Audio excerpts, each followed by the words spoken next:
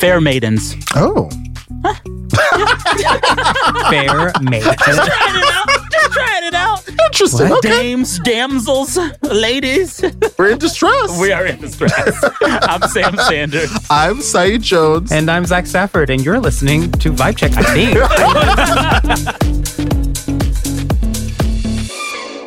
Well, we are so excited about this week's episode in particular. This is our very first book club episode. Yay! Yay! We're so proud. We're so proud. It has been a joy reading and talking about with each other, with all of you in your emails, Poverty by America by Matthew Desmond. As you all know, if you're listening to this conversation, is an essential book. Yes. It's not just a good book. It's not just an interesting book. It's those things too, but it's essential. I think it's liberating. And so it's really been a joy doing this work about a difficult subject, obviously, but doing it in community and kind of using it as an opportunity to strengthen the kind of Vibe Check community has been great. We are so happy that we were actually able to have a conversation with Matt Desmond himself about the book, about the work. Yeah, he's like, my friends call me Matt. It was so good. Are there any thoughts you wanted to share from the convo? There were so many good tidbits in the book, and the central thesis of the book is like, poverty doesn't just happen. Yeah. Poverty is created, and we're all a part of it. And there's one interlude where he talks about the ways in which people who think that we care, we try to show up by questioning where our food or this comes from. So we'll know if the fish was farm raised or not. Right. We'll know if this thing in our car or our home was made sustainably, but we never think to ask how much the folks making these things got paid. Yeah. Or if it was fair, or if it was legal. And I think so much of this book is not just explaining what poverty is, but it's calling us to ask ourselves how we're a part of its creation. Oh, yes. So those parts of the book are my favorite. Yes, I agree with you so much. And the other part that I love most about the entire book was the dignity he gives people who are going through these experiences, the people that he was in community with, how he cared for them, and both how he wrote it and how he stood next to them through everything. And I just was astonished by just the gravity of the work he did in this book. He's got a marvelous mind. I guess something that I would share, there's a twinship in this dynamic. Something that's important to me is if I get to read or listen to an extended conversation or interview with an author, if they make it through that whole hour-long or whatever conversation and don't mention a single mentor, don't mention a single book by another person or colleague, that I just, bad vibes. And I love that as you go through this conversation, Matt is constantly invoking. He's giving flowers. Giving flowers to and explain and how, ideas from other people made his work better as a reader, as a writer. And again, the other side of that, the reason I say it's twinship, is that you see about working on poverty as a poverty abolitionist. That's the term he uses. He talks about living alongside people who live in poverty. And so you see that as well, that he really is walking the walk. Well, he's got skin in the game. Yes. And we talk about this in the chat. So much of the way in which poverty is researched or covered is from a distance, from a remove. Yes. The academics over here, the poor folks are over there, and they are numbers that you look at. Matt's whole thing is, I'm going to be there with them. Right. And it works. It's so good. Yes, so you are going to, just now, we don't want to spoil too much of it, but obviously we're very excited. And of course, this time of year, the holidays, Thanksgiving, is a really important time, I think, to have a conversation like this. So you will hear me talking one-on-one with Matt Desmond, and then Sam and Zach come along to ask some questions of their own that were very good, but also your brilliant questions. And I guess one more thing is, as soon as he joined the call, I think before we started recording, Matt was like, your listeners are incredible. Yeah. So he wanted to pass that love along. Thank y'all listeners. All right, here we go.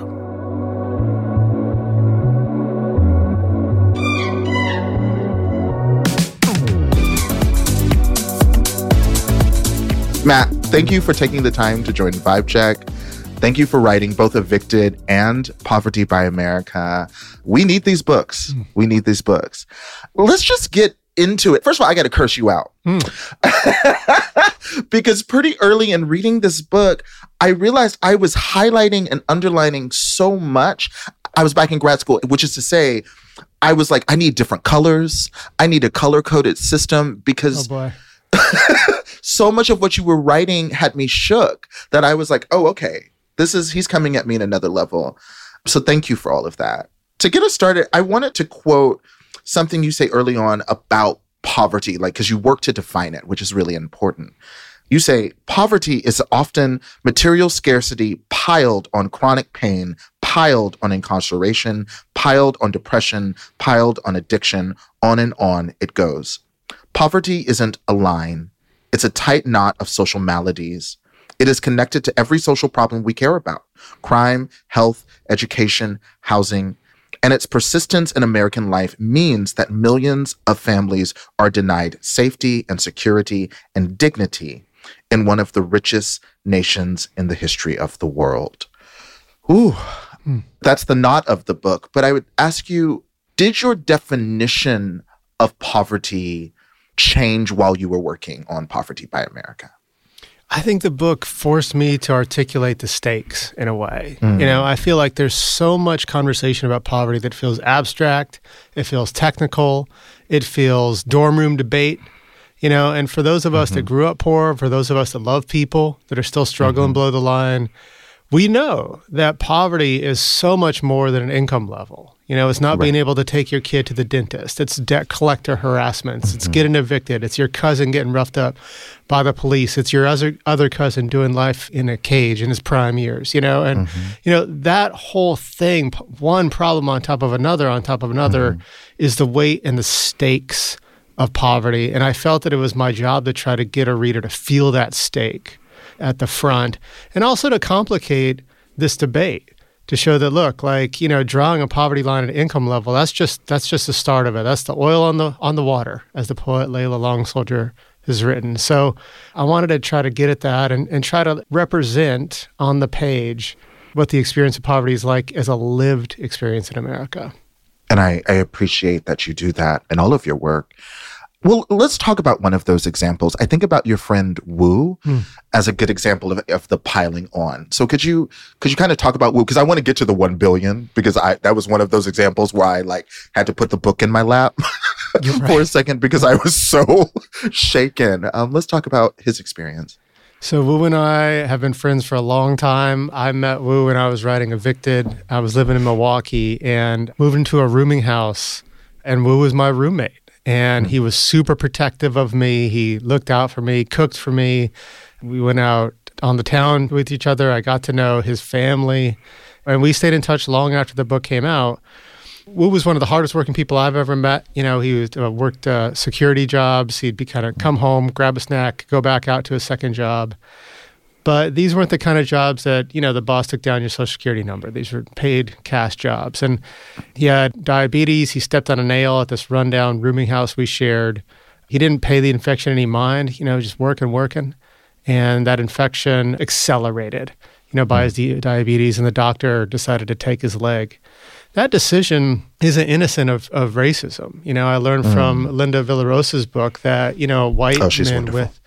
Under the skin, white men with diabetes are far less likely to get amputations than black men like my friend Wu. But he lost his leg and met him in the hospital. And, Wu's a big guy. He's a security guy. He's kind of a big, intimidating, but a teddy bear kind of thing. But he was just reduced, kind of a shell of himself after that. And, started the process of trying to apply for disability. And so for Wu, poverty is substandard housing, it's health issues, it's racism, and it's an interaction with a welfare state that often treats you very poorly.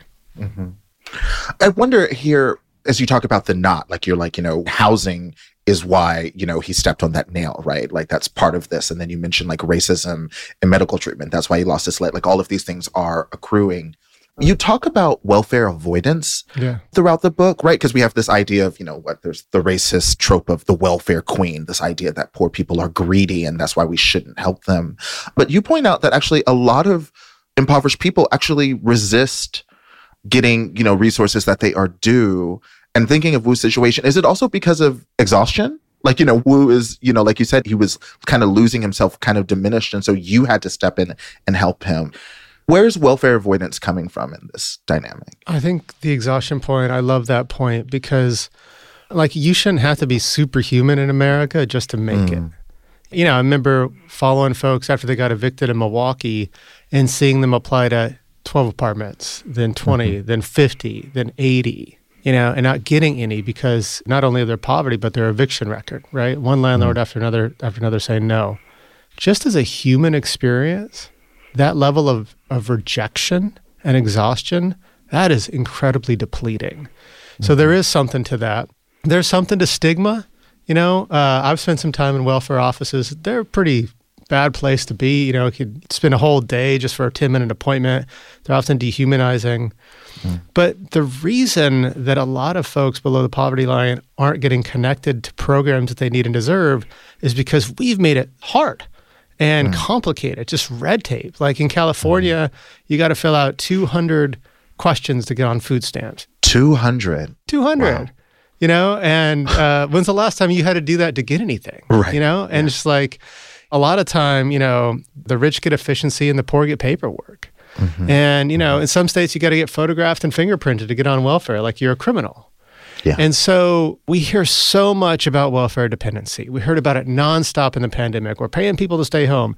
The data, though, they show a different story. That's not the story. The story is we are leaving billions and billions and billions of dollars on the table in unused aid because we are doing a terrible job connecting families to programs that they need and deserve. And like in America, right? Like if we do one thing right, it's to market people stuff and get them stuff. And why can't we apply that ingenuity and technological brilliance to, getting moms diapers, for example? Yeah. And let's talk about that because this is another aspect of the book that had me shook. The book is kind of like two-sided coin. On one hand, you are illuminating poverty, what it feels like, what it does to a person, how we got here. But also you're showing that look, America likes poverty. There's a reason we aren't marketing, these resources in a better way because we're benefiting from it. So to go back to Wu, for example, he needs disability. You, fortunately, are able to help him fill out all of the forms and the paperwork. He's denied. And then you hire a lawyer that's able to litigate the disability claim, and the lawyer gets paid a bit. And then you have a revelation. Can you talk to us about what you learned about that lawyer? So I've got a PhD, right? So I apply for disability with Wu, and we are turned down. And so Wu's not shook about this at all. He's like, this is how it is. And he's like, I have to hire a lawyer. Like it's part of the process, right? Like it's the game. Yeah, right. He's like, of course this happened. And so lawyers working on contingency can receive up to a quarter of the back pay their clients get if they get the benefit when they were waiting for it. And so that's what happened to Wu. Wu got a back pay of about $3,400. He used it to buy a wheelchair accessible van that ran for a few years and caught on fire. And his lawyer took him $400. So Wu never lost sleep over that. But I was just like, how common is this? And how much money that should go to folks like Wu go to attorneys? And I learned that every year over $1 billion, billion with a B, in disability funds, in Social Security funds, does not go to folks struggling with disabilities, but goes to lawyers to connect those folks to a benefit.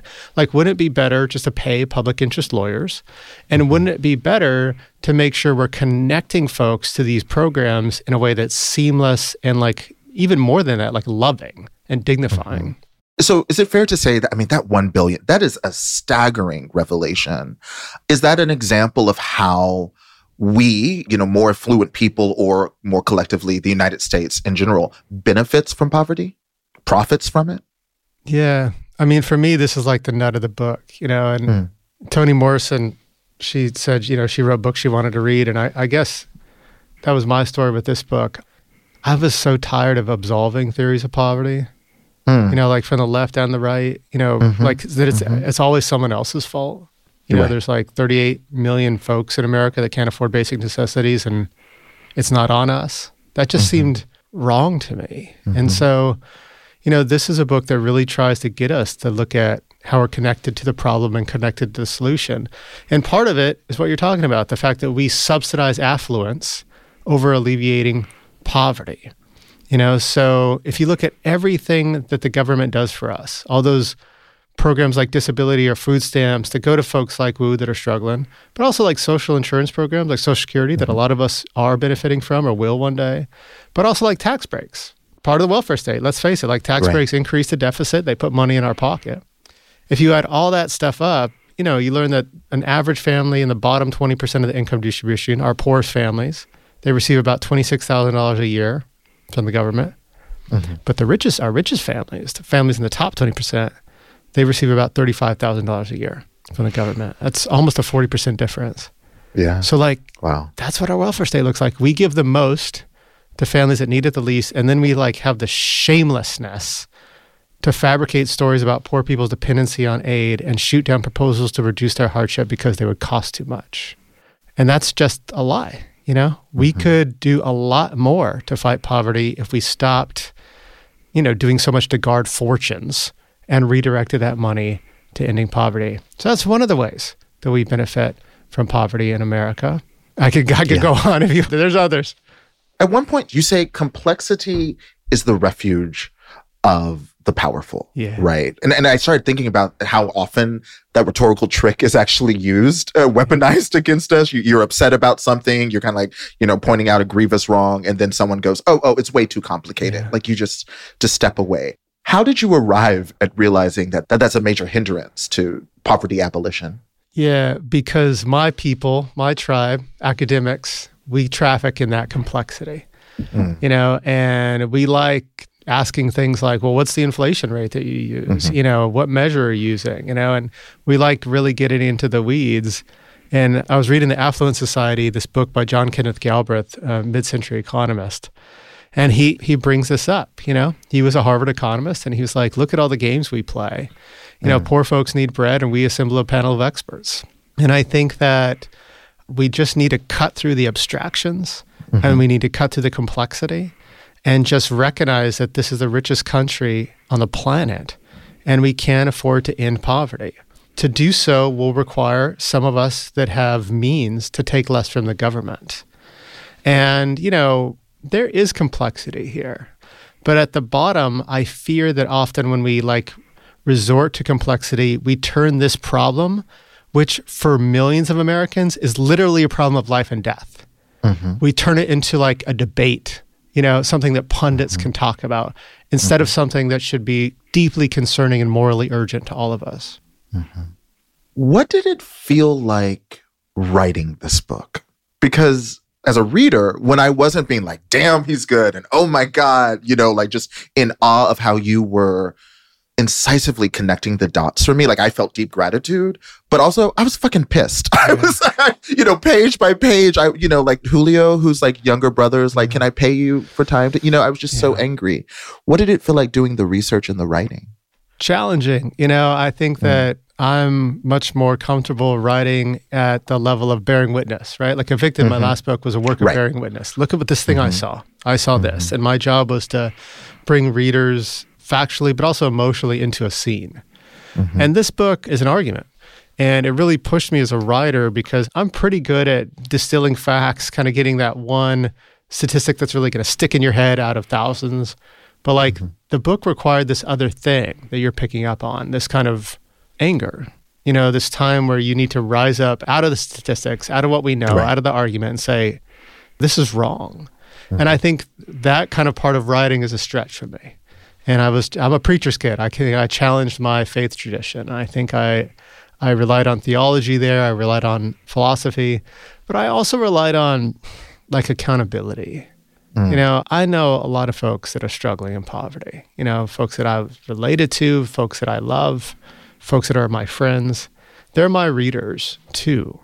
And so I think writing in a way that was accountable to them on an emotional level, on a tonal level, I felt was a place where the book had to go. I love that you bring that up. Yeah. Because I also have questions about Matt Desmond, the author. What's it like talking to everyday people about poverty now? What are some of the moving reactions you've gotten, Well, one of the things I struggle with the book is this language of we. Who's the we? Who's we? Yeah, we who. Yeah, we who. As my mom would say, you got a mouse in your pocket? What? We who? And because I wanted a book that both called folks out, but also wrote in the language of community. We are connected, as King wrote. We are in this web of interconnection. But whenever you use the we, someone's outside of that we. And sometimes the we in the book is folks below the line, but a lot of times the we in the book is folks that are quite secure in their money. Right. And I was worried that, that decision would make my readers that were struggling feel left out. And they haven't. They haven't, actually. Not the folks that are talking with me anyways. They're often very moved and grateful for this intervention. The struggle is this continued tendency to absolve ourselves of the problem, often through hopelessness. And hopelessness is really in vogue right now, I feel. And I'll get readers and they'll say, gosh, I read your book. I'm with you. I get it. But, and it'll be like, but Congress or, but my uncle is like, oh man, you should be my uncle, and my response is always like, your hopelessness is pretty useless, actually. It doesn't do anything, and we've got to work through it. And is that hopelessness a thing that we're just hiding behind so we don't have to confront these harder truths in our own lives? I think that's one thing. That's a barrier to the reception of the book, trying to get through that and convince folks that the end of poverty is not only something to strive for, it's something that's attainable. Right. The other facet of this that I'm interested in is, what's it like talking about this book with your colleagues? Like you mentioned, you teach at Princeton. I know the kind of spaces that critical acclaim can kind of vault writers into. We end up suddenly like, why am I at this gala? Like, what are we even doing here? But also just by nature of your area of expertise, I imagine you have some pretty interesting conversations with colleagues. Yeah. I've got the best colleagues in the world, and their fingerprints are all over this book. Before this book came out, I had these 2 big workshops. One was at Princeton with colleagues like Kyanga Yamada Taylor and Mitch Denier and Kathy Eden, and the other was with writers like Sarah Silman and Tressie McMillan Cottonham and Jason DePaul, and just getting their feedback. And whole chapters were annihilated and added because of that. There were strong, honest pushback in the spirit of love. And so, kind of you see the finished product and I see it as like and my name's on it, but there's so many folks that held it up. But I feel like you're asking another kind of question, which is like, has there been kind of academic pushback? Has there been debate over the book? And the answer is like, of course. Yeah, absolutely. And one of the debates that folks have settled on and focused on is this claim in the book that the poverty rate has remained really stagnant over the last 50 years. Because depending on what measure you use, you can tell a different story. You can say the poverty rate's actually gone down a lot over the last 50 years. And I think that the paradox that the book presents is accurate. And by a lot of different measures, poverty has been really stagnant, even as investments in ending poverty has grown. And that's the paradox, right? Because we know that things like housing assistance, food stamps, these are lifesavers for the poor. They lift millions of families out of poverty, but poverty has been very persistent. And I think this is something that academics should fight about because the stakes really matter. And for me, my dog in the fight is like, what we're doing is we're spending more to stay in the same place. Because we've moved from like an interventionist welfare state to like an accommodationist welfare state. We got to throw more money at the problem because we just let the markets do what the markets do. I should like throw up a PowerPoint now or I can lecture. By all means. Just real quick. So like, if you think about the New Deal, right? Depression hits, Roosevelt's like, okay, how are we going to address unemployment and poverty in America? And he's like, we're going to regulate the banks. We're going to strengthen the unions. We're going to attack the root causes of people's deprivation. And then you fast forward to the War on Poverty and Great Society that Johnson launched in 1964, and he's like, we're going to roll out food stamps. We're going to expand Social Security. And then he's like, hey, can we strengthen unions? And the Senate's like, no. And then, fast forward to Clinton. And Clinton's like, we're going to take welfare away. We're going to make you work. And we're going to kind of gut unions by expanding free trade, NAFTA, right? First year of the presidency. So we've moved, right, from a place where what we were doing when we were doing welfare was intervening in markets, making sure they treated folks fair. We were empowering workers to a place where we're accommodating those markets and cleaning up after them. So one real quick stat, like if you look at federal spending on housing, it's increased by 16% inflation adjusted since 2000. So you might think, oh, Matt, 16% more families are getting a benefit. Nope. It's about 4.5 million families in 2000 and 4.5 million families today. What's going on? Why are we spending more and serving the same number of families? It's because rent's gone up a lot. One of the big things we do is subsidize folks' rent, which matters, but we got to spend more to serve the same number. And so Sorry, you asked the question, so I would. I was like, I don't know if you're taking me to church or to school, but I want to go where you're taking me back. To the blackboard. I want to go. Forgive me. I love it. No, please. I mean, so as you were saying that, kind of going into the book, I think one of the misconceptions I had personally, frankly, was like, Reagan ruined everything. This is all him. He's the single turning point. And you're like, well, it's actually more complicated than that.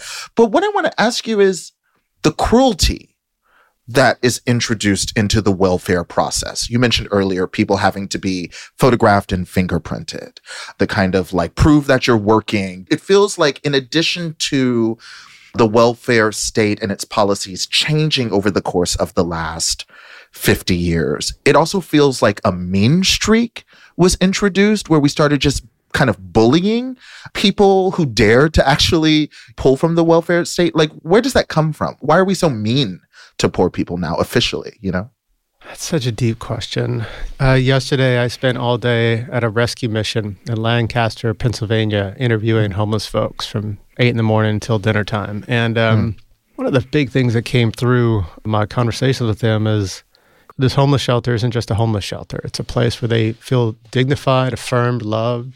Mm-hmm. And I just thought, gosh, why can't our welfare state feel like this? Mm. You know, why can't when people engage with applying for food stamps, applying for housing assistance, you know, they feel, like affirmed, loved, taken care of, held. Dignified, you know, and instead we often make them feel stigmatized, small, low. And I think that comes from the earliest days of capitalism, you know, and so we start this new economic system. We're trading goods across big spaces. There's flows of money and people. This is embroiled in the American sense with slavery and enslaved workers. And big capitalism needs big government.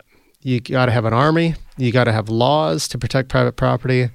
But that's a problem for capitalists because a big government could also hand out bread. And you really need the government not to do that, because that's your solution to getting folks to work in your coal mines or your cotton mills, you know, hunger. That's the motivating factor. Get them off the land, get them into the mills.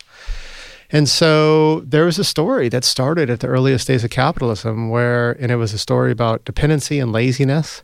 And I think that was a story that really served the capitalist project really, really well. And so from the earliest days of doing charity, we kind of did it mean. We did it in poorhouses. We did it connecting to work. We often made debtors' prisons, made people work off the debt or literally live out the debt in a cage. And so I do think that, you know, part of the work isn't just talking about deepening anti-poverty programs. It's changing the story. That's what you're talking about, right? It's changing the story. And the story that I want to move toward is not only this story that's indicting a lot of us that are affluent, you know, and asking us to give more, but also calling us to do so because that would give us a better country. Like that's a safer, freer, more vibrant country. And I think that's a country that many of us want, even those of us quite secure in our money. Absolutely. Okay, we're going to take a quick break, but don't go anywhere. We'll be right back.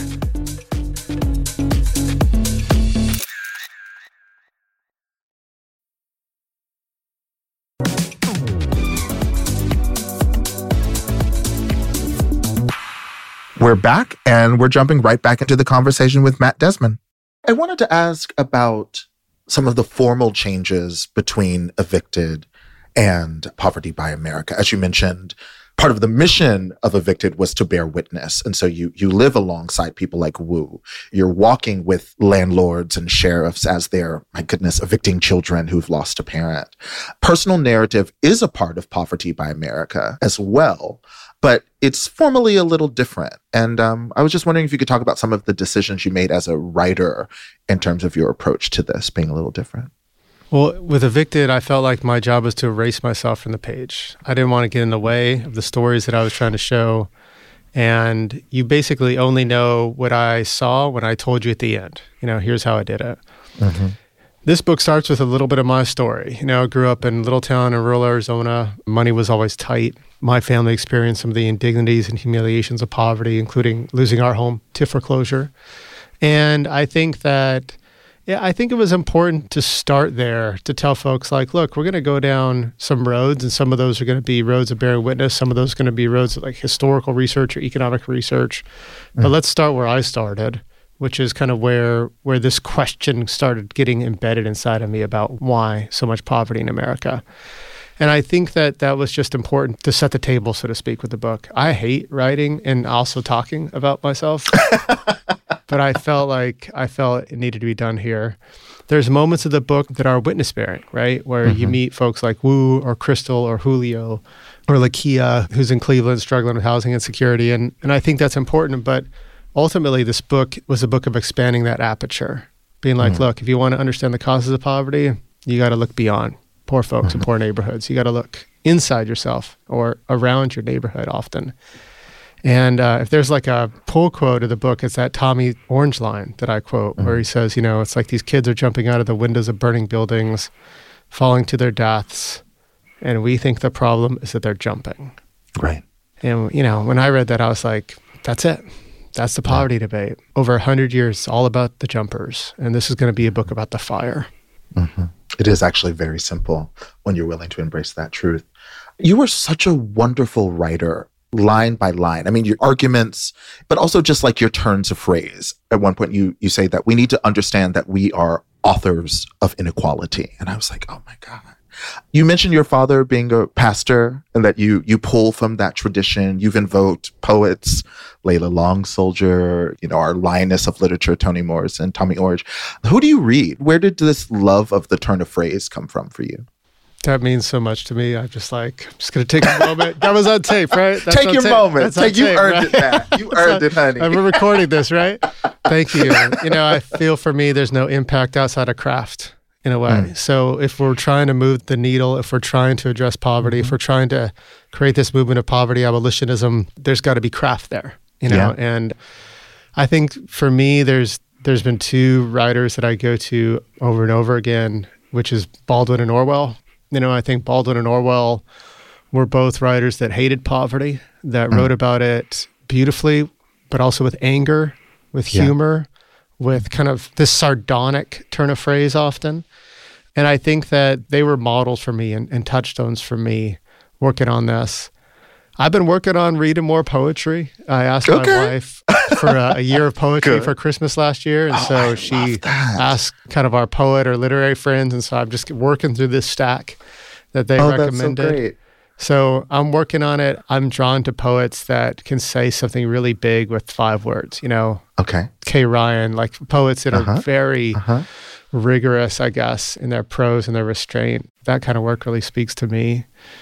I also just see myself in the tradition of folks that are writing for broad publics about inequality and poverty. And that's a tradition that goes to Du Bois, that goes to Jacob Riis, to Jane Addams, to Zora Neale Hurston. You can come up to the modern day and get that through memoir, through Kiese Layman. I was thinking of Kiese, yeah. Yeah, you can get it through folks like Kate Boo or Adrienne Nicola Blanc. And I think I see myself in that tradition, and I learned so much from that tradition as well. That's so beautiful. When I found out you had been awarded the MacArthur Grant, I was so happy because one, I was like, yes, taste. I love it when people make good decisions. Love that. Oh, dear. But also, I was really excited, right? And same with, people like Tressie or Kiese, because I go, ooh, because of this financial support, this thinker, this writer now has hopefully a little bit more freedom, and I'm excited to see what they'll do next. And now we have Poverty by America. Do you feel more free? Do you feel a little safer? I feel responsible. I guess that's my dominant feeling. And I feel responsible to this mission. And not to bring you into my therapy sessions, but I do struggle with this because I think that feeling responsibility, if you have too much of it, you kind of get a Moses complex, Sure. And if you have too little of it, you're not in the game. And I think that trying to find a healthy balance there has been a struggle for me. But that's kind of what I feel. I feel that, I want to look back when I'm done writing and see my work making a difference and moving people and moving policies. And, to get from putting a book out to making change, there's like so much invisible work. Like that's like another job that I have that I often don't talk about, because it's like, it's on the phones, it's meeting with Congress, it's backdoor deal, and it's just, it's all this kind of invisible work, but that's part of the responsibility too.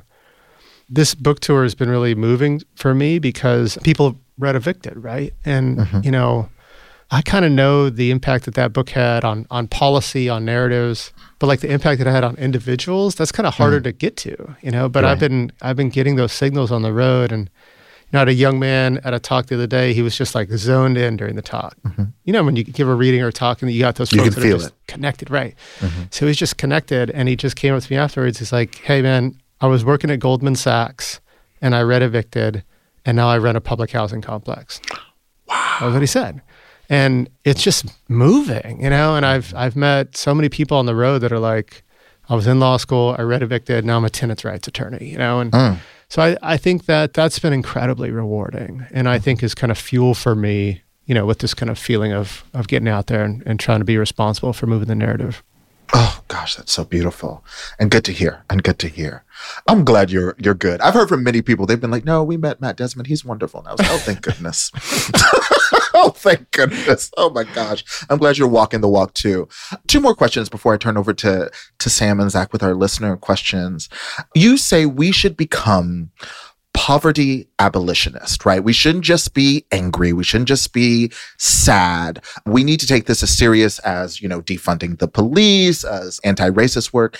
Can you talk about some ways in which, and you've listed some examples already, but some ways in which we can become poverty abolitionist? Yes. So this is a personal and political project. So poverty abolitionism shares with other abolitionist movements against slavery or prison, for example, the belief that poverty is an abomination. We don't want just to reduce it. We want to rid this nation of dollars of it. And it shares with other abolitionist movements the conviction that if I profit from someone else's pain, that's corrupting. That corrupts me, that corrupts all of us. And so those of us who commit to this project seek to divest from poverty in our consumer choices. We shop differently. In our investment decisions, we make sure the money that's in our savings accounts is not going to beef up the profits of exploiting companies. We fight for a rebalancing of the welfare state. We support government that wants to make deeper investments in ending poverty by fair tax implementation. We want more policies that empower low-income folks, which means we're pro-union, we're pro more choice in the housing market. We are against all forms of exploitation, especially if we benefit from them. And this is especially a word for the affluent whites on the call, like we oppose segregation and opportunity hoarding, and we fight to tear down our walls. Now that statement feels a little abstract, I guess. So here's just like 5 super concrete things. 1, we've got influence somewhere, flex it. If you're at a university, you got a school board, you got some power in your community, just flex your influence in solidarity with the poor. 2nd, shopping and investing differently takes some homework. You got to do your homework. So you can consult organizations like B Corps or Union Plus, and you learn things when you look at those, like FedEx is unionized, UPS isn't. Right? There's all these decisions we make on the day-to-day, which we could make decisions on behalf of folks that are doing right by workers. If you go to London, you walk around, their shops have these stickers that say, we pay a living wage. The shop pays a living wage. I so wish that our shops would do that, because there's a lot of stickers on our doors now, but you often have no idea what folks are getting paid, working there. So I would like to see that. I'd like to see us talk about taxes differently. And own our connection to the welfare state. And often, I'd love to see many of us giving away the tax benefits we get and starting a letter campaign to our Congress representatives saying like, look, I'm a homeowner. I get the mortgage introduction. I don't need this. Wind this down for me, invest in ending homelessness. Number 4, we got to show up at those zoning board meetings, and stand up and be like, look, I'm not denying kids opportunities my kids get by living in this neighborhood, build this thing. And then last, and certainly not least, we can join the anti-poverty movement. And there's so many amazing, inspiring groups around the country. fighting poverty. And so we launched a website with this book just called endpovertyusa.org. Okay. You can go to that website and get plugged in with groups in your state or working at the federal level. Thank you so much for that detail. Oh, so wonderful. So my last question for you, this episode is going to air around Thanksgiving because we realize that Thanksgiving and then, of course, the holiday season is a really challenging time for a lot of people for many reasons, but certainly regarding poverty, it's hard out here for people. How do you protect the candle of your hope? How do you hone your hope? You've explained that hopelessness is useless, counterproductive. So for people who are just struggling, even as they're doing the learning, especially as they're doing the learning, with hopelessness, what have you learned about the uses of and how to protect your hope? Okay. So I feel like for listeners that aren't in relationship with folks below the poverty line, get in relationship. And I don't mean relationships with charity. I mean real relationships where like they call you out, you call them out. There's an accountability and a friendship and a wisdom sharing. And I think when you get in those relationships, and particularly when you're working and striving alongside folks who are struggling but are fighting, man, those are spaces of hope. In the book I wrote about this group in Minneapolis called United Renters for Justice, and I was hanging out with them for about a year and a half before COVID. A lot of undocumented folks working at the airport, working overnight security, fighting a negligent landlord. And they went to the landlord and they were like, we're going to buy your buildings back from you, which is a crazy claim. And the landlord's like, all right, there'll be $7 million. And the tenants are like, we'll be right back. And they're like, started raising money. They started approaching land banks, philanthropy. They raised the money. But they also protested at his house, at his church. So the landlord kind of got fed up and he served everyone an eviction notice. And it kind of came to a head. It came to a head. They were either going to be homeless or homeowners. And it came to a jury trial. And I was hanging out with him and it was snowing outside and we were waiting for the jury to decide. And this tenant named Takara turned to me and she said, what's taking the jury so long? They're asking themselves, why do these tenants want this raggedy building? And it's because people have forgotten how to dream. And when she said that to me, I felt so convicted. I was just like, I've forgotten how to dream because I haven't spent enough time in communities with folks like this. I've been focused on what can get through Congress, what can get through bipartisan support, and those are important questions. But like there are folks that are just under the heel of it and fighting and pushing. And they won, actually. They dreamed and their dream that came true and they're homeowners today. And I just visited them in their Minneapolis homes that they own because of their work. And so I feel like hopelessness often is a reflection of us just not putting our shoulder to the wheel. And so, getting out there, I think is a space of hope. I love, and just being with people. Yeah. And being in the game. And I think that when I read in the newspaper some story about cancel culture, the left or something, I'm just like, this sounds so removed from the anti-poverty movement.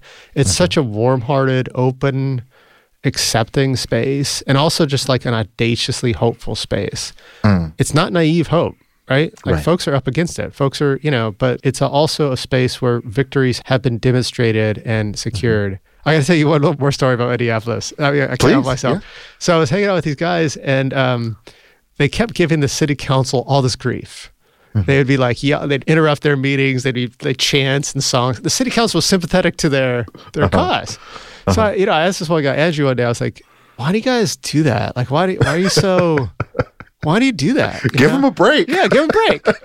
And Andrew was like, to remind them that they're moon power and not sun power. And I was like, are you high? I was like, are you high? And he was like, look, man, when people like get on the dais and they get a robe on or whatever, they get a little plaque in front of them, they think the power comes from them. Like they're the sun. Yeah. But the power comes from us. They're the moon. They're just reflecting our power. The light. And we got to remind them of that now and again. I was like, oh my God. I was like, I love it. I think, being in those spaces, you can't help but be hopeful, I think, and inspired. Yeah.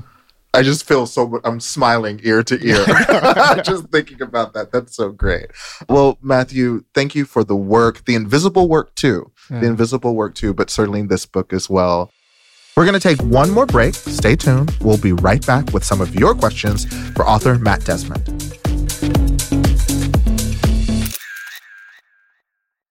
On a summer night of 1991, in the dim beam of a train's headlight, 27-year-old Douglas Wag Jr.'s body lay across a strip of railroad tracks before being struck by the oncoming train. In the newest season of Counterclock, my look into his death has taken me beneath the surface of the place I know as home, and has plunged me into the details of a mystery so big and so bizarre that it feels like fiction, but it's not. It's reality. And the reality is, exactly how Doug Wag Jr. died and why he was found so far from where he lived has never been answered. I thought I knew all about the depths of law enforcement scandals in my home state, but this case has shown me that I couldn't have been more wrong. I've uncovered a web of small-town secrets, a string of crimes, missing people, and so many other suspicious deaths that I've had to rethink everything I thought I knew about where I'm from. Listen to Counterclock now, wherever you listen to podcasts. Hey friends, I'm Alameen Abdul Mahmood. I'm the host of the new podcast, Commotion. If you don't know about us yet, well, we are your daily deep dive into the biggest stories coming out of the world of pop culture, art, and entertainment. And luckily, I'm not going to be doing it alone, okay? I'll be joined by some brilliant culture writers and thoughtful superfans. We're going to have hilarious hot takes. We're going to have vibrant debates. Consider this your invitation to join the group chat. Get in here and join us. Commotion, available weekdays on CBC Listen.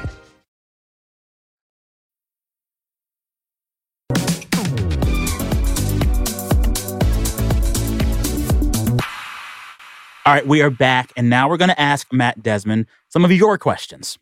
We have winnowed down the questions we got from our listeners, but I also wanted to just take 1 minute to ask you a question I have myself after reading your book.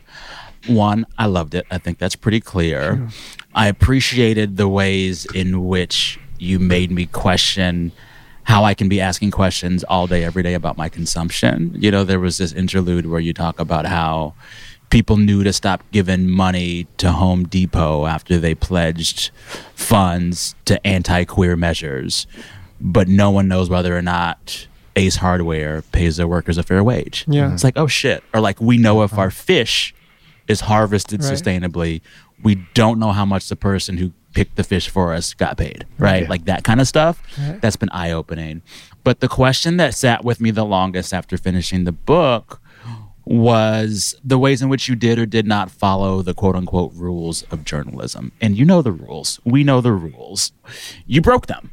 You befriended your sources. You helped them. You advocated for them. You came down explicitly on one side of a thorny issue. And just reading the book, I could hear the voices of so many old, stodgy J-school professors saying, you can't do it this way. That's not how you do capital J journalism. Were you thinking about that at all when you wrote the book? And if so, what was your calculus around that? Adhering to the rules of journalism as you did this work that was, in some ways, and thankfully so, you know, advocacy work. Yeah, I mean, I think there's this old story in both journalism and academia that you need to have distance and that your heart needs to be closed off. And in my experience, there's plenty of distance, actually. Distance is not the problem. There's plenty of folks writing and talking about this, and they don't know anyone experiencing these kind of issues. I remember being at a conference on poverty with Andrea Elliott, who wrote Invisible Child, about homelessness in New York City. And I turned to Andrea and I was just like, how many folks in this room do you think have like a number of someone that's below the poverty line in their cell phone? And so I think that you can fall in love with people and you can write about their lives openly and honestly in a way that passes serious journalistic muster. I subscribe to journalism in other ways that academics don't. Like this book was fact-checked, just like Evicted was. So a team of folks fact-checked it, and then a professional fact-checker fact-checked them. And a lot of academics don't do that. I think that's a beautiful thing I've learned through journalism.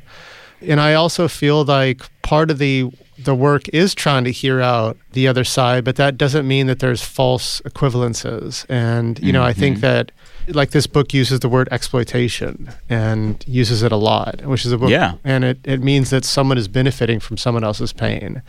And I think once you subscribe to that perspective and see it on the day-to-day, it's really hard to write about these things in a way that's, how should we say, watered down, or you know, in a way like the watering down of the distance can make it worse journalism. You know, it can make it less truthful. Yeah. To follow up, and then we'll move on to the listener questions. I kept thinking about your approach to this book and comparing it to the way I see journalists covering Palestine. Mm-hmm. This is a moment that feels like, in many ways, it is calling out for a more advocacy-based journalism. I think it's calling out for journalists to speak truth to power, to come down on the side of justice, and to help. What do you think of the lessons you learned writing this book? How might they be applied to journalists on the front lines over there, asking themselves how much they should or shouldn't get involved? That's a really tough one, you know. But it's like you could apply that question outside the Palestinian conflict too, right? You could apply it to all these conflicts and all these morally complex issues. You know, I had the honor of writing the capitalism essay for 1619, and one of the just weird things about the critical response to that project was how folks assumed that there was like an agenda, or assumed that there wasn't just like a ton of work put into it. It was like like every sentence was like 5 books worth of reading, you know, and just so much like deep, hard journalistic and scholarly work putting into that. And it landed in a place that made people uncomfortable. And then they used this kind of like standards as a way to critique the thing that's really bothering them, which is about their story of America. And so I think that that's part of it. I do think that a lot of the ways that we talk about journalistic or scholarly integrity, a lot of these divisions we've accepted, like objectivity or subjective, or, you know, opinion or fact-based, the world is so much muddier than that, right? And I feel like we probably should think about new parameters. Yeah. Thank you. All right, Matt. So I have one from Veronica, a listener. And Veronica writes, in the book, you talk about how loss of union power has, in part, undercut American workers. The United Auto Workers recently reached a tentative agreement to increase pay over the next 4.5 years. The UAW has since said that they have Tesla, Toyota, and others in their sights. So our question is, do you see this agreement as an indication that the tide may be turning back toward employee organizing? No, but I see it as really encouraging. So UAW success should be heralded as success. It is objectively a success for the workers. It's incredible what they won, and it's very unique. And so, you know, we are no longer an industrial society. If all our union wins are just going to be kind of in the car plants, that's not going to cover most of our workers. And, you know, you can think of how the Amazon labor movement got covered, you know, when they won a victory around New York City. That was a really hard-won victory. They covered one shop in America and is still kind of embroiled in the courts. You know, it was really limited victory. And so I feel like we shouldn't be prematurely celebratory, that we should be like, there's something happening, that many more workers are dissatisfied with the state of the labor market today. They should be dissatisfied, but we have a long way to go, you know, from hot labor summer to where we need to be to really, you know, enter into a new contract with the American worker. A follow-up to that, are there models you've seen in the past that could be applied to today to make that kind of radical movement happen? Because we do have a question from Spencer, who, I'm going to summarize Spencer's question, but he brings up Chris Smalls from the Amazon warehouse deal, and he offers us the Poor People's Campaign as a framework of understanding what America needs now. So what are your thoughts on that framework, and would it apply today as something that could really revolutionize the labor movement? I love the Poor People's Campaign. They're one of our big highlighted groups in povertyusa.org. Love the fusion politics that Reverend Barber is advocating for, about big tent, mass movement politics. So love that. To get to the specific question about unionization, here's 2 ideas. One comes from our own past, you know, which is like, let's make sure we're holding companies accountable for violations of labor standards. And you'd be like, that's really low-hanging fruit. But like, it's kind of this enforcement problem that the United States has, because labor law enforcement is so weak and toothless right now. A lot of companies just flagrantly break federal labor law because they know they're going to get away with it. So let's do more for enforcement, and let's also do more to promote worker empowerment in ways that don't require maybe unionization. So why aren't workers on corporate boards, for example? Could we think about that? There's a group of folks that got together a few years ago, and they were workers, folks from business, academics, journalists, you name it, organizers, and they put together this packet called Clean Slate for Worker Power. And it's just chock full of ideas like this that I've learned a lot from. The second example comes from Europe, where, they decide, look, instead of organizing one warehouse at a time or one Starbucks location at a time, let's organize entire sectors. So it's called sectoral bargaining. And the idea is like, if enough workers like in a sector, like food and hospitality, took a vote, that could trigger the Secretary of Labor to start a panel made up of folks from the corporate world, folks from business world, and folks from government, and they could organize and bargain for terms that covered every single worker in that industry. This is kind of what the Fight for 15 did, and this is a new labor power. So I think we need to think outside of the box, and like long story long, we have to make organizing a lot easier than it is today instead of making it so much of an uphill battle. Can I bring up another question from a listener that asks specifically about sectoral bargaining? Yeah. This comes from J.T. Sweeney in Orange County, California. And he wrote, quote, "In Chapter 8, Empower the Poor, you advocate for sectoral bargaining and you give hotel workers sector as an example. I fully agree, but a recent ballot proposal in Anaheim called Measure A, in which hotel workers sought a $25 an hour minimum wage, just lost by a huge margin, 68% to 32%, with about 30,000 people voting in the special election. The Voice of OC chalked the defeat up to the $3.3 million the California Hotel and Lodging Association put into No on Measure A signs and ads. About half that money came from Disney. Long preamble to this question, what is the most effective way to achieve sectoral bargaining, especially when Goliath corporations like Disney can outspend workers with a mere, to them, $3.3 million and easily squash such ballot measures? Yeah, it's kind of unsurprising coming from the completely unprogressive state of California. Like over and over again, like California has just been on the side of inequality, and there's things unique to California that no other state has that you're just like, how do you call yourself a progressive state when you, for example, freeze property taxes at the level of the place you bought your house in 1976. And so, sorry, just my little California rant. I like it. Let it happen. Let it happen. Let it go. Drag them, Matt. Yeah. Drag them. But, he's right. We're up against a lot of money. And if you look at the amount of money just the top 5 corporations are spending on lobbyists versus like everything that organized labor does, it's just, there's no competition, and we're just getting outspent and out-lobbied. So this is where we really have to think of the connection between political power and the anti-poverty movement. And I think part of what the question's getting at is the way we do it now is insufficient and it's too hard. And so what something like sectoral bargaining would do would be to open up channels of organizing to make it much more easier and fluid and broad reaching. So even in red states like California, workers could have a chance, to collectively bargain or benefit from labor law.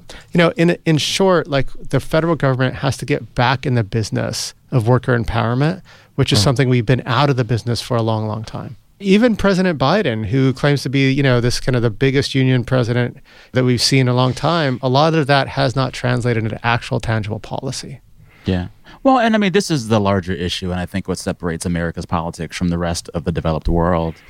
There's too much money in it, and anyone who wants an outcome can pay enough money to get it. And like, until that changes, it's going to be hard to get some of these things done. Is some of the work against poverty, will that also have to be work to change the way our politics are currently done? Like, I don't see a lot of these big things being legislated until corporations can no longer put weight on the scale through donations, right? Yeah, I feel like we have to hold a truism like that, but also hold on to hope. You know what I mean? Yeah. So often I feel like when we get into a statement like that, it can be like, that's overwhelming. Yeah, they're just like, okay, we're up against it. We just let's settle into our own lives. And so I still feel like we have to find ways to work around that. And I feel like the 60s are a really good model for us. In the 60s, Congress was divided. Dixiecrats were aligned with Republicans to block reform. Congress was a mess. And even amongst that political obstructionism and division, polarization, we got the civil rights bills of 64, 65, and 68. We got the Great Society. And it's because folks saw that political disenfranchisement in the South, and they rode buses and they took beatings and they were out there, and so I feel like that's a model for us for hope and for action, not for despair and inaction.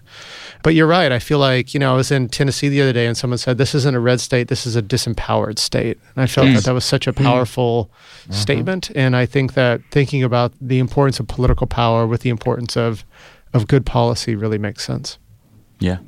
I love that you just said Tennessee's a disempowered state, because that's where I'm from and that's how it feels being there. I love that place, but I had to leave because I felt like I had no power to really surmount some of these issues that were just nonstop there and continue to be. It's a pretty treacherous place if you are a queer person and so many other identities these days. And maybe think of Mississippi too, like when you talk about like TANF funds, for example. Disempowered state. Well, speaking of states, we have a question from another listener who wants to take us more global. And this listener writes, I'm not sure what it says about me, or maybe it is because of where I grew up or now live. This person grew up in Baltimore and lives in Oakland. But they write, it's even hard for me to imagine an America without poverty. Is there a country you can point to that seems to be on the right track that I can look to, not as a model perfection, but as an example of what might be attainable here? I know you mentioned several countries in the book that are doing some things right. The Netherlands and the UK considering Uber driver employees, Greece and Bulgaria's more inclusive integrated zoning laws. But is there a country, in your opinion, that is further along on the right path? You're listening, man. My goodness. They're good. My goodness. They're very good. Can I come back next week? That's incredible question. And they actually read the whole book. I noticed that. I'm getting ready for the footnotes questions after this. Look, I mean, America is really in a disgraced class all of its own when it comes to the depth and expanse of our poverty against our riches. There is no other advanced democracy that has the level of poverty that we do and the depths of poverty that we have amidst so much money. And so I think that the biggest myth about poverty in America is that we have to live with it, that there's nothing we can do about it, that we have to tolerate it. So part of the work for poverty abolitionism isn't just talking differently, voting differently, buying differently, but it's also imagining differently. Imagining is part of the work. And so you can go to Canada, you can go to Germany, you can go to South Korea. Those are countries that have half as much child poverty as we do. There are countries all over the world that are just doing a lot more for their people than we are. And the thing that makes the difference is taxes. So we collect about 25% of our GDP in taxes. Countries like Switzerland, Sweden, the Netherlands, but even like Italy, Ireland, they're collecting between 35 and 38% of their income in taxes. And if you go to those countries, you see it. You see it on the ground, right? You see public infrastructure that's fast. You see trains and streets that are safer, and you see workers that are more dignified and less tired and exhausted. And so I think other countries do model a way, but also you can look just in our past. Like after the war on poverty was launched, we cut the poverty in half. And so there were times in the country where the country had moral ambitions to end poverty, put its money where our mouth was, and got to places. We didn't eradicate it, but we got much further than it was. So this isn't just something that happens overseas. This is something that has happened in our recent past too. I often think of the college campus as an example of a society that sustains itself and takes care of its people. That's good, yeah. Most people have somewhere to live. They have food to eat. They can go to the clinic. They can be around other people. And everyone's kind of working towards a common goal. Yeah, they can make mistakes. Exactly. Yeah. So if we can do that for our best and brightest college students, we can do it for everybody. It's actually not that hard. That's the thing. Like, we do not need to outsmart this problem. Yeah. I think that part of the work in writing this book is like, we don't need new ideas in a way. We need a renewed political will. And this is a book that's trying to foment that kind of political will. We know it works. In COVID, we cut child poverty by 46% in 6 months. Sure did. Sure did. And so I think that the problem wasn't like figuring out how did we do that. Right. The problem is, why did we let that go? Right. You know? And so that's kind of the challenge that this book tries to answer. Yeah. I think I have one more question for you. I'm at the mountaintop, so... We are. This has been so delightful. We, as you can see, we have an audience and a listener base that loves to read. So I want you to recommend something for them to read now that they've finished your book. It also can be something, Matt, that like you watch or love that helps you kind of take a break from all of this too. Oh, yeah, because I was thinking, because you listed so many wonderful authors and tribe members that are doing the work. But that would be Let's do a feel-good recommendation. Oh, dude. Unsubscribe. You can do it. Matt Desmond runs out of the studio. Oh my God, they asked me about TV? It's like my Protestant ethic is like, what do you mean, joy? Jasmine Word has a new book out. Jasmine Ward is just such incredibly deep talent in America. And this book is, I think, one of her more experimental, and in ways it's probably her aesthetically most ambitious novel. Is this Let Us Descend? Yeah, Let Us Descend. Okay. And so I think that's been, this is hard subject matter. This is a novel has set in slave times, but she's such a beautiful and spiritual writer. This is a recent book I've been really loving. I think that I've been listening to a lot of Americana. I grew up in a rural part of the country, and I think that kind of bluegrass and country music was something that was part of my childhood, and then country music just went on this other direction, and I haven't been connecting with it in years and years and years. But Americana is interesting. It's a space of a lot of different voices, and actually folks singing about things that are like addictions to pills, the exploitation of the labor market. It's progressive. It's progressive. Much more so than country. Yeah. So I think that, artists like Adeem the Artist, like Colter Wall, these are musicians that I've been digging lately. So how about that? How'd I do? I love that. That was amazing. That was great. No, it's perfect. That's perfect. Amazing. And I have a rec. Have you listened to Allison Russell? She's an Americana singer. Yeah.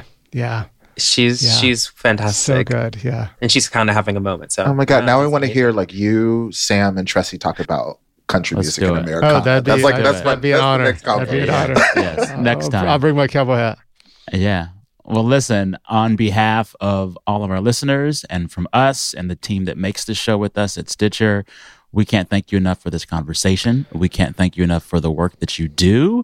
And I hope you feel all the light and love that we're sending you as you continue your work, because we believe in it and we believe in you. Thank you so much. Thank you. Amen. It's been a real honor. Thank you so much. And just loving what y'all are doing. Thank you so much for having me on. It's just been a thrill. Thank you. What a delight. No, all right. Thank you. Thank you.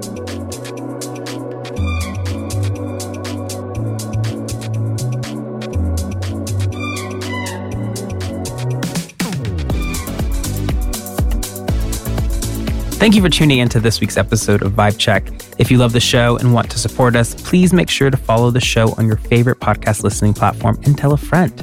Huge thank you to our producer, Chantel Holder, engineer Sam Kiefer, and Marcus Holm for our theme music and sound design. Also, special thanks to our executive producers, Nora Ritchie at Stitcher, who made, I believe, this conversation with Matt Desmond she did. possible. Thank you, Nora. So huge. I mean, I was like, I don't know. He seems like he's really busy. Yeah. So I'm so grateful for your work, Nora. And Brandon Sharp, also, we love you too. Brandon Sharp, we love you too. A man from Agenda Management and Production. Listeners, we say it all the time, but we mean it. Email us. We want to hear from you. Vibecheck@Stitcher.com. Vibecheck@Stitcher.com. Also find us on Insta @Sam Sanders, @Zach Staff, and @The Ferocity. Use the hashtag VibeCheckPod. Till then, be good to yourselves and each other. Stay tuned for another episode next Wednesday. Goodbye. Bye. Happy holidays.